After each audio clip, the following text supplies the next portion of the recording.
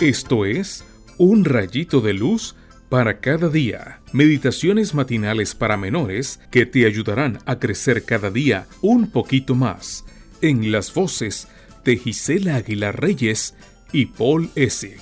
Un Rayito de Luz para cada día. ¿Qué tal, amiguitos? Qué gusto nos da saludarlos esta mañana. Es 27 de diciembre y el versículo se encuentra en Ezequiel 37:3 y dice: Entonces me dijo, ¿crees tú que estos huesos pueden volver a tener vida? Yo le respondí, Señor, solo tú lo sabes. Huesos secos. El Valle de los Huesos Secos es una visión que Dios le mostró al profeta Ezequiel. ¿Puedes imaginártelo? Un campo lleno de esqueletos. Lo asombroso es que el Señor le preguntó al profeta si podrían volver a tener vida. Humanamente era imposible, pero para nuestro Creador hasta lo imposible se vuelve certeza por la fe. Hoy se recuerda a Wilma Rudolph como una gran atleta. Si buscas en Wikipedia, aparece su nombre dentro de las grandes atletas de su época. Pero cuando era apenas una niña, las cosas no fueron fáciles para ella. Wilma nació prematuramente en el seno de una familia afroamericana muy pobre y fue la número 20 de 21 hermanos. Tuvo una infancia con muchos problemas de salud, desde neumonía en ambos pulmones a los 4 años, hasta un ataque de poliomielitis que la dejó paralizada una pierna durante varios años. Me imagino que ella solo podía contentarse con observar mientras sus hermanos mayores compartían juegos divertidos y carreras.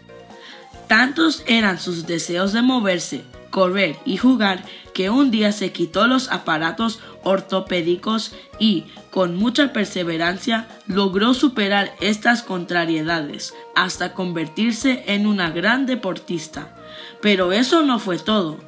Compitió en las eliminatorias para clasificarse para los Juegos Olímpicos de 1956 y obtuvo un lugar en el equipo olímpico, gracias a su segundo puesto en los 200 metros lisos.